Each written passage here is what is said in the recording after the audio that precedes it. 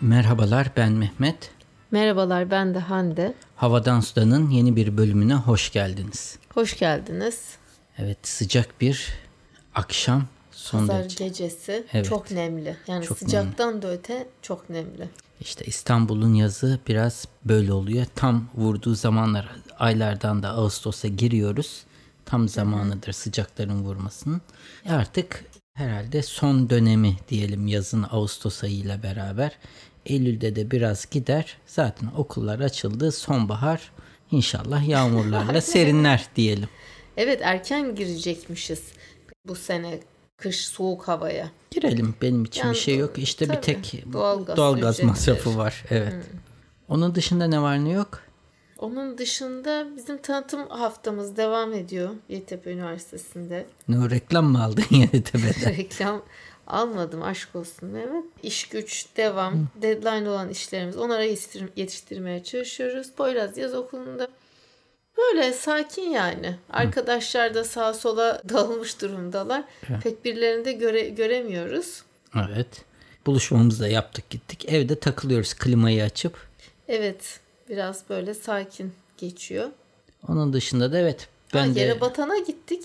Evet. Farklı olarak hayatımızda söyleyebilirim. Yeni düzenlenmiş halini göreyim dedim. Vakti zamanında, üniversite zamanı stajyerler, yurt dışından gelen Isaac'te. stajyerleri çok fazla götürdüm. Herhalde en sık gittiğim askeri müzeden sonraki yerdir Yerebatan. Çok gezmişliğim de vardır. Ben daha da küçükken Çok değişmiş. gitmiştim. Yani çok değişmiş dediğim, yani mekan aynı da yürüyüş ortamı falan değişmiş. Işıklar müzik falan gösterisi değişmiş. tavsiye olunur. Lakin bizim yaptığımız gibi cumartesi günü gitmemek lazım. Gene biz sabah erken gittik ama hafta sonu değil de hafta içi sanki Çalışanlar daha iyi için olacak. zor olacaktır hafta içi İşte gitmek. evet. Ya da kışın gidin diyebiliriz. Belki turist sayısı biraz daha azalmış olur. Tabii ben söyledim Mehmet'e, dinletemedim. Olsun, ben bir an önce görmek istedim. Yani güzeldi. Poyraz'ın da hoşuna gitti. Bir de ben ilk defa tünelden geçtim. Avrasya Tüneli'nden geçtim. Biraz hafif bir stres oldu bende Sen ama. her şeyde, sende bu aralar stres yapıyor. Yok, her şey yapmıyor Mehmet. Belirli şeyler yapıyor. Hande'nin kahvenin içine konulan dışarıdaki buz da stres yapıyor. Başka şeyler de yapıyor. Girmeyeceğim detaylara ama Hande her şeyden stres oluyor bu aralar. ya yok, ben şöyle özet geçeyim 2 cümleyle. Son zamanlarda da özellikle gözlemlerim şunu gösteriyor ki bu, yani Çeşme'den tut Cunda, işte nerelere gidersek bu caddede de Kadıköy, Moda, işte karşısı her neyse pis bir memlekette yaşıyoruz. Yani daha pis bir hale gelen memlekette yaşıyoruz. Uygulamada hani denetim yok, kurallar vesaire, buna hiç dikkat edilmiyor. Ben de dışarıda çıktığım zaman şimdi o buzun içme suyunda olup olmadığını hani bilmiyorum. Musluk suyunu açıp dolduruyorlar. Herhalde kalkıp da böyle damacana su alıp da ya da arıtılmış su kullanacaklarını sanmıyorum. Böyle hele ki Sultanahmet'te geziyoruz. Senin Ne güzel biliyorsun dediğin işte. bir kafe. Gayet güzel bir bilmediğim kahve. için, Yani. bilmediğim için buzlu içmiyorum. Çiğ mesela işte Ama salata sen bunu diyorsun, yemiyorum. en lüks kahveciye de gittiğinde gene aynı şeyi yapıyorsun.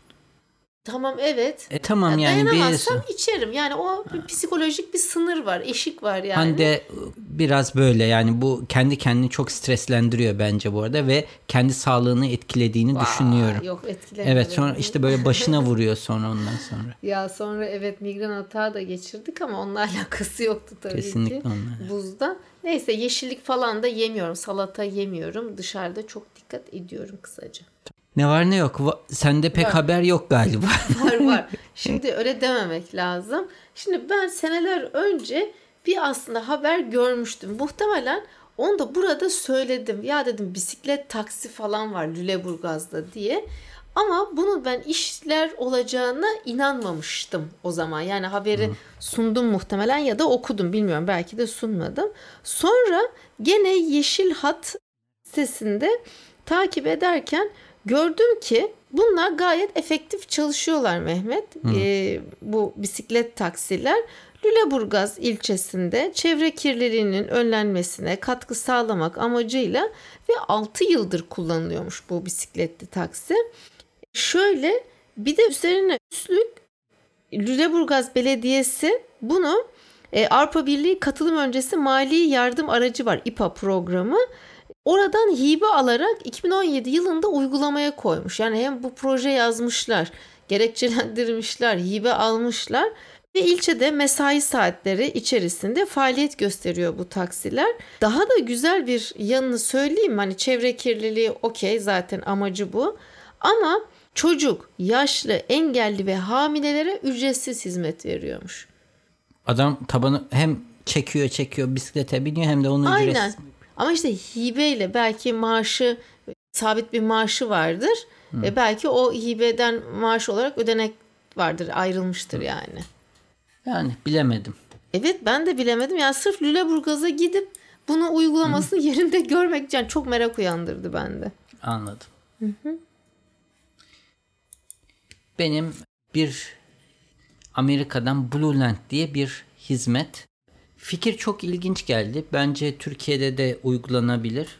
Belki de maliyeti hatta daha da düşürebilir Türkiye'de uygulanması. Blue Land ne yapıyor? Blue Land çevreci kozmetik ürünler yapıyor. Ama nasıl ürünler? Şöyle söyleyeyim. Çevreciliği neden geliyor? Şimdi bir kimyager olan bu firmanın kurucusu diyor ki aslında bu duş jellerinin, birçok temizlik ürünün içindeki kimyasalın %90 aslında su. Yani asıl bir deterjan özelliği var ama çoğu bunun su. Çünkü suyla karıştırmak gerekiyor. Böyle bir durum var. Onu akışkan hale getirmek için. Banyo deterjanları ve duş jelleri de duş jelleriyle başlamaya karar veriyor. Aynen bizim bulaşık makinelerine koyduğumuz kapsüller gibi kapsüller yapıyor. Sen bir şişenin içine bu kapsülü atıyorsun. Üstünü suyla dolduruyorsun. 15-20 dakika bir çalkalıyorsun. Reaksiyona giriyor ve sonunda duş jeline dönüşüyor. Kaç kullanımlık? İşte normal duş jeli oluyor. Yani yaptığın şey bu, bak böyle bir koyu bir şeye dönüşüyor. Evet. Sabunsu bir şeye dönüşüyor. Diyor ki bu sayede artık siz her seferinde o duş jelinin kabını almanıza gerek kalmıyor diyor. Sadece tableti alıp bittikçe duş jelinin kabının içine bunu tableti atacaksınız. Gene suyla dolduracaksınız. Hem bizim tarafımızda nakliye ücreti düşmüş olacak. Sonuçta kurutulmuş konsantrasında ham maddesini veriyor. Sen taşıma maliyetleri düştüğü için de daha ucuza mal edecek. Her seferinde plastik kutu için para harcamasına gerek kalmayacak. Çok daha basit bir sistem ve aslında diyor ki şu anda her ne kadar sadece duş jeli yapsak da bu mantık deterjanlar için de çok rahat uygulanabilir. Aslında ben piyasada gördüm, bir marka bir şeyin konsantresini satıyordu. Yani bu hani lavabo banyolarda spreyler var ya. Evet. Cif olabilir. Cif'in böyle konsantresi gibi dolduruyorsun. Galiba üstüne de su ekliyorsun gene. Yani bu ufak şişelerdeydi. Bununki daha da çünkü tablete dönüştürmüş durumda. Kalsiyum sandoz gibi eriyor suyun içinde ve kimyasal reaksiyonunu yapıp güzel. Yani duş jeline dönüşüyor. Yani atığı düşünsene, biz çıkardığımız atığı ne kadar burada bertaraf edecek. Yani deterjanda, duş jelinde. Yani inanılmaz bir şey. Bu bence bu haftanın haberi olsun. Güzel bir fikir. Çok güzel bir fikir. Ve artık herkes sadece banyo temizlemek için kullandığı sprey kutusunu bir defa düzgün bir şey alır, biter. Veya da işte duş jeli için alır, güzel bir kap alırsın, o da biter. Yani böyle. Ömür billah yani. Evet. Al tableti at içine. Al tableti. Belki ileride farklı markalar çıkar. Bu şekilde değiştirirsin pazarını.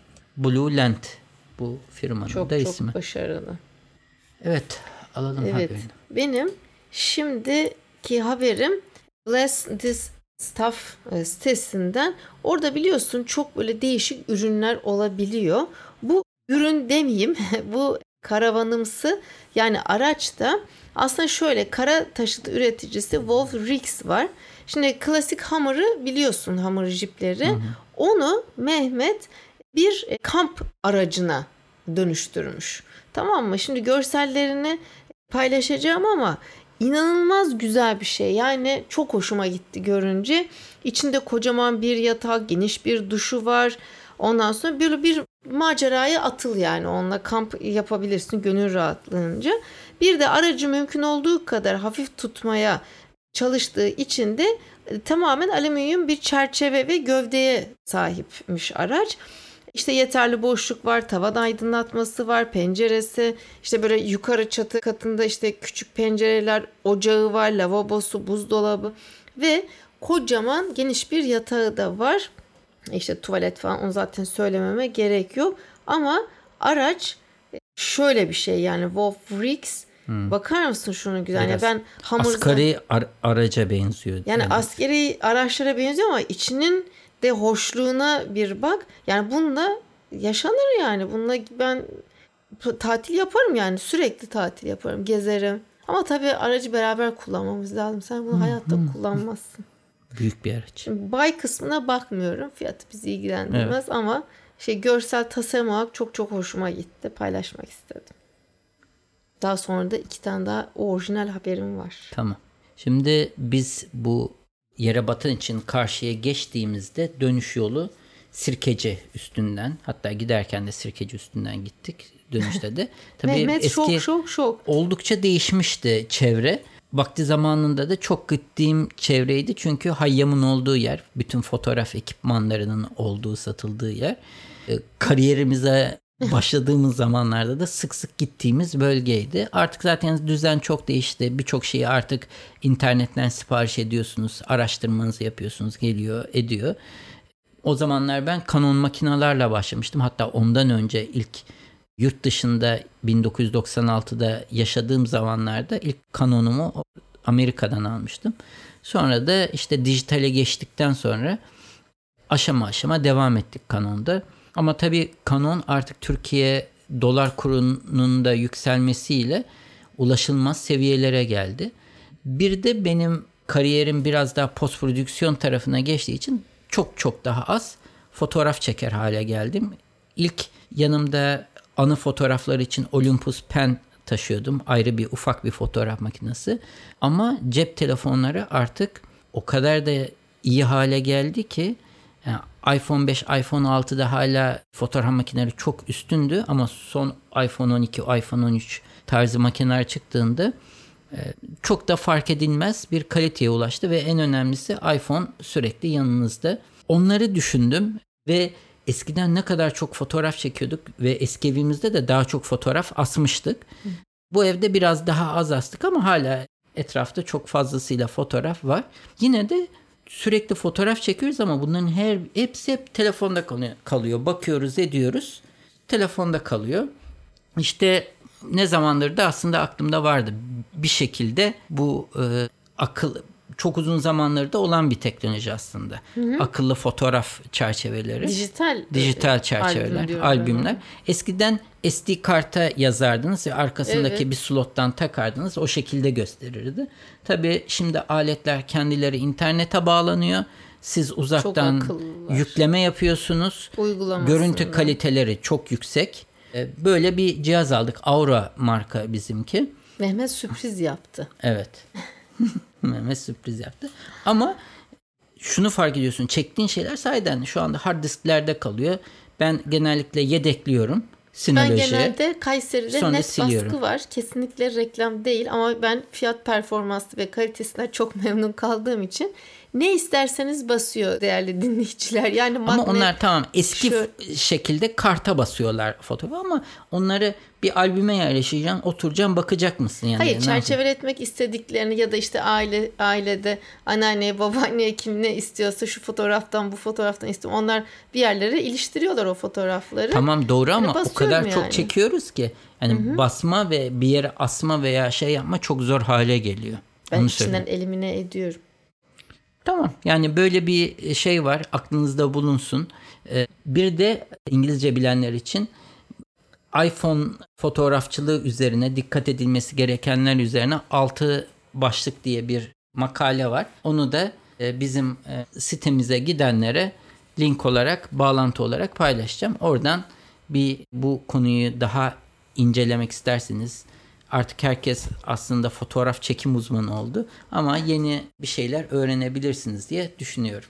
Poyraz bile dedi ya, yani senin aslında mesleğin, işin profesyonel, sen ışıktan her şeyden anlıyorsun ama sen o dijital albümü işte salona kurdun. Sonra işte fotoğraf yükledik. Kimin çektiği de gösteriyor. Poyraz da çok anne bunların hepsini sen mi çektin diye soruyor. Evet, ailemizin fotoğrafçısı ben oldum. Yani senin bir iki tane videolar var sende özellikle. Yani fotoğraflar bana ait resmen. Çok da güzel çekmişim. Peki, eline sağlık. Evet. Şimdiki haberim çok enteresan bir haber. Ben gene okuyunca böyle hani şaşırdım. Ama insanlar tabii araştırma yapıyorlar ve bunun sonucunda da neler buluyorlar. Bak Mehmet, dinliyor musun beni? Dinliyorum ben. Singapur Göz Araştırma Enstitüsü hastalıkları taramak için retina görüntülerini kullanan 2 yeni yapay zeka aracı geliştirmişler. Böyle gözünün içine bakıyorlar. O AI'den senin hangi hastalığa sahip olduğunu, ki bu hangi hastalık daha çok böbrekle ilgili, bir böbrek rahatsızlığın var mı yok mu bunu anlıyorlar. Şimdi birincisi, bu 2 yapay zeka aracından birincisi RetiKit. Böbrek hastalığını taramak için retina fotoğraflarını kullanıyor. RetiH de ikincisi, o da Güney Kore'de bir sağlık kuruluşu olan Mediveil ile birlikte geliştirilmiş. Mesela uzun vadede senin yani 10 yıllık bir süre zarfında böbrek hastalığına ya da işte ölüm riskini buna bağlı olarak tahmin etmek için prediction, yani öngörülerde bulunuyor. Bunun için kullanılıyormuş. Her iki araç da retina ve böbrekler arasındaki yakın biyolojik ilişkiye dayanıyormuş Mehmet. Çok enteresan. Çünkü retinadaki kan damarlarıyla ilgili sorunların aslında böbreklerdeki kan damarlarındaki değişikliklerle ilgili olabileceği anlamına geliyormuş. Yani benim çok ilgincime gitti. Yaşlanma süreci, gene retinadaki kan damarları, kanın ve beynin genel sağlığı hakkında da ipuçları sağlıyormuş. Retina ne kadar önemliymiş, oradaki damarlar. Evet. Durum bu. Tamam. Amerika'da iş pazarında yavaş yavaş daralma başlamış.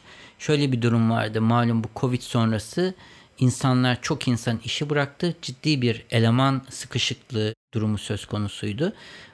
Artık pazar tekrar oturmaya başlamış ama yeni alışkanlıklar da ortaya çıkmış. Bunlardan birisi de ghosting, hayalet etme diye söyleyebiliriz. Ghosting denilen şey şu: sen iş yeriyle görüşüyorsun, anlaşıyorsunuz ama ilk iş gününe gitmiyorsun, bir daha da hiç gitmiyorsun, vazgeçiyorsun. Bu çok yaygın bir davranışmış Amerika'da. Anlamadım. Niye? Vazgeçiyorlar, fikir değiştiriyorlar ve hiçbir telefonlarına da çıkmıyorlar, şey de yapmıyorlar. Hatta işte atıyorlarmış, sadece merak ediyor, sağlık durumunuz iyi mi? Hani gelmeyeceğinizi anladık falan, mesela anlaşıyorsun ve diyor ki sadece bu mavi yaka işler değil, yani işçiler veya da McDonald's'ta çalışan işler değil, işte senelik $100,000 anlaşma olan muhasebeci falan tarzı. Niye bunu yapıyorlar? Gidiyorsun işte kabul ediyorsun. Sonra fikir değiştiriyorsun. Evet, böyle bir Amerika'da durum varmış. Ghosting diyorlar işte. Bu psikolojik sorundan mı kaynaklanıyor yoksa bir strateji mi, anlamadım. Strateji değil, bir daha o artık orayla çalışmayacağının kararını veriyor. O işi istemediğine karar veriyor. Ama arayıp da söylemiyor bile bunu. Gitmiyor sadece. Ben bunu pek anlamadım. Evet. Yani bunun nasıl bir haber değeri olduğu, nasıl bir araştırma yapılmış da bu böyle bir yaygın bir trend mi yani? Evet, yaygın bir trend varmış, evet. Ben bunu ilk defa duymuyorum bu arada. Ghosting olayını. Bir de ghosting çıkmalarda çok yaşanıyormuş. O ayrı bir konu tamamen. Hiç bu konuyla değil. Hadi sen mesela hani yani. randevulaşıyorsun internetten falan, şey yapıyorsun. Buluşma, görüşme şeyi. İlk bir görüştün, o da oluyor. Hoşlanmıyorsun ama yüzüne hoşlanmadığını söylüyorsun. Bir daha telefonlarına çıkmıyorsun, şey yapmıyorsun. Aramıyorsun, etmiyorsun. O karşı taraf mesaj atsa da cevap vermiyorsun. Ghosting oluyordu. Ya onu tamam biliyoruz da. İşte bu da iş yerine ghosting yapılıyormuş çok. Hande inanamıyor böyle bir şey. Yok ya, hani niye öyle bir şey yapayım ki, yani gelmeyeceksen fikir değiştirdiysen de söyle. Genç nesil böyle işte uğraşmak istemiyor. Ya işte onu bir bağlantı kurmaya çalışıyorum. Kuşakla mı işte neyle Galiba yani. daha çok kuşakla hani alakalı. Uğraşmak istemiyor. Yani, Z kuşağı mı? Z kuşağı. Ya da öyle bir zaten değer mesela yok yani. Hani. Yine başka bir haberden gene bağlantı yapayım. Mesela Mehmet şurada kocaman yazıyor Generation Z diye, niye? Hayır, o farklı haber ama. Bu başka mı? Evet. Ha, tamam. Yani sen öyle okursan öyle olur tabii. Bu da Z kuşağının hayal ettiği iş. O da şöyle bir şey, bizim hayal ettiğimiz işlerden çok farklı. Hani ben kurumsal hayattayken hayal ettiğin iş genellikle ben bu iş yerinde yükseleyim, daha üst pozisyonlara geçeyim, yükseleyim, daha çok maaş alayım, emekli olayım. Genel motivasyon bu şekilde ilerliyordu. Z kuşağında ise birincisi bu işte daha az çalışarak nasıl geçinebilirim? Hayalimdeki iş mi bu iş? Ve evet, hayalimdeki iş bu iş mi? Ve bu iş bana ne katacak? İleride kendi başıma bir iş ayrıldığımda bu iş bana ne katar? Tarzında yaklaşımları oluyormuş. Ya da tek başına kendim bir şey yapmaya çalıştığımda bu iş bana ne öğretecek? Yani böyle motivasyonlar oluyormuş. Çok bizim kuşaktan çok daha farklı bir motivasyon ve iş arama anlayışı olduğunu söyleyebiliriz. Evet, kariyer planları tabii çok farklılaşabiliyor. Evet. Yani patronların bile yüzüne şey diyebiliyormuş. Ben bundan birkaç sene sonra benzer bir iş kurmayı planlıyorum. Hani bu işi mümkün olduğunca öğrenmeye çalışıyorum gibi şeyler bile söyleyebiliyorlarmış. Olur. Tamam. Demin takıldım ben o trende de onu kafamda oturtmaya çalışıyorum.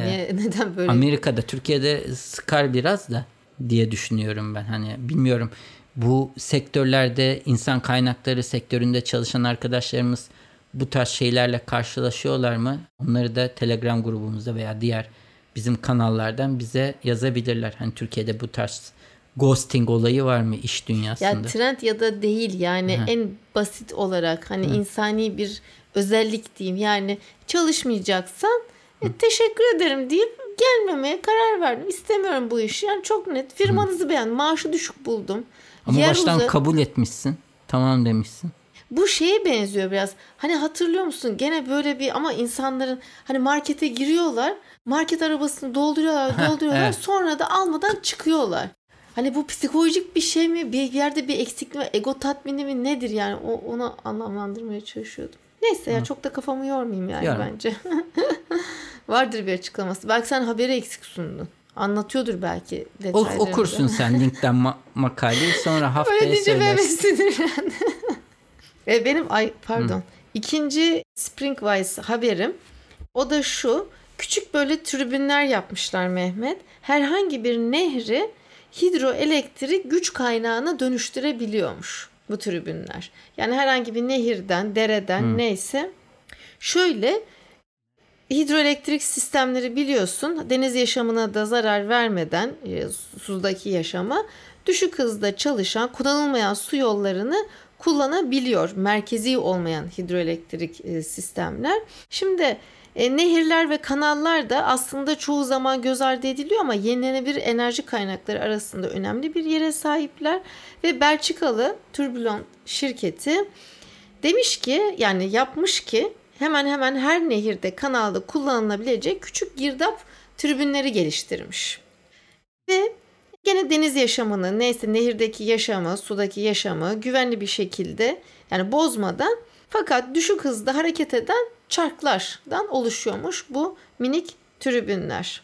Çok böyle teknik detayları var. Şu kadar metre yükseklikte saniyede işte 1,5 metreküp akış gerektiriyor falan diye ama fikir olarak benim hoşuma gitti. Bundan faydalanılabilir. Ama işte bizdeki çok aslında dere falan ne kadar kullanılabilir? Vardı ama bak çevresinde de ne olacak?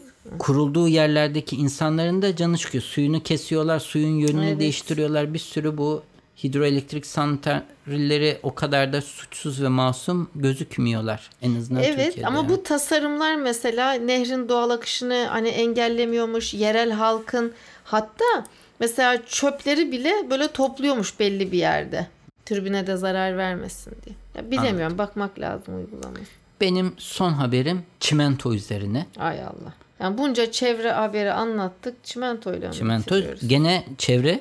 Şöyle çimento üretimi toplam dünyadaki karbon salınımının %8'ine sebep oluyormuş. Çünkü çimento üretiminde kireç taşı kullanılıyormuş. Kireç taşından da çimento elde etmek için kireç taşını çok yüksek sıcaklıklarda ısıtmak gerekiyormuş. Isıtma esnasında da çok ciddi bir karbon salınımı oluyormuş. Amerika'daki bir firmanın ismi Terra karbondioksit, firmanın Terra. CO2. Evet. Yaptığı şey karbondioksit kullanmadan ve kireç taşı kullanmadan çimento elde etmek üzerine. Yani bu firma farklı teknoloji kullanarak kireç taşı kullanmadan çimento üretiyormuş. Bu sayede sıfır karbondioksit salınımı yaparak son derece çevreci çimentolar üretiyormuş. Bu konuda da birçok yerden tabii fonlama almışlar ve diyorlar ki çimento tarihindeki en ciddi kimyasal değişim üzerine çalışıyoruz diye belirtmişler.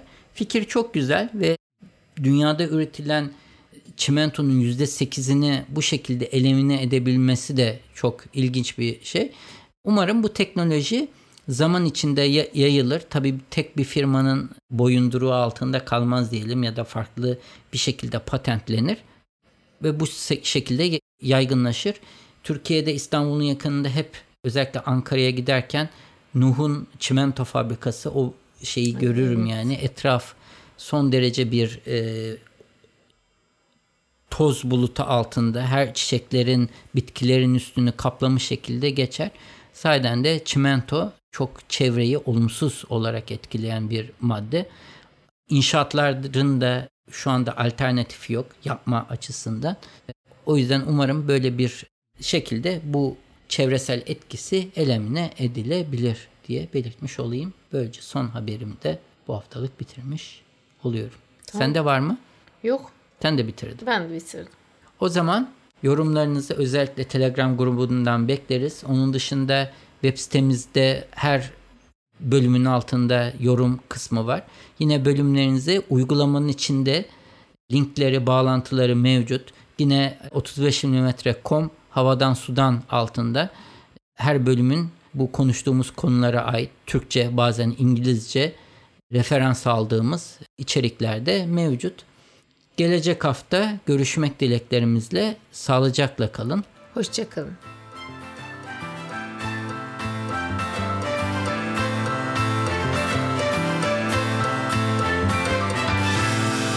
Müzik Arda Görgün.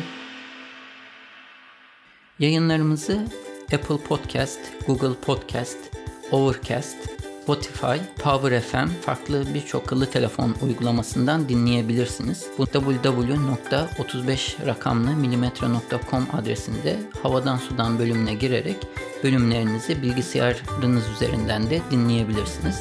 Yine aynı sayfa üzerinden her bölümde konuştuğumuz konulara ait bağlantılar ve videolar mevcut. Sayfanın sonunda da o bölümle ilgili arzu ederseniz yorumlarınızı bırakabilirsiniz. iTunes, Google Play ve diğer uygulamalara da yorumlarınızı bırakırsanız bizi memnun edersiniz. Bize direkt ulaşmak isterseniz havadansudan@35mm.com adresi üzerinden e-posta ile ulaşabileceğiniz gibi Twitter'da bana @35mm, Hande'ye de @handetekturan adresi üzerinden takip edebilirsiniz veya da direkt mesaj iletebilirsiniz. Son olarak da Facebook üzerinde Havadan Sudan isminde bir grubumuz mevcut. Bu grupta genellikle duyurularımızı ilettiğimiz gibi dinleyicilerimiz ilginç buldukları haberleri de paylaşıyorlar. Arzu ederseniz bu gruba üye olarak siz de diğer dinleyicilerimizle etkileşimde bulunma imkanını bulabilirsiniz.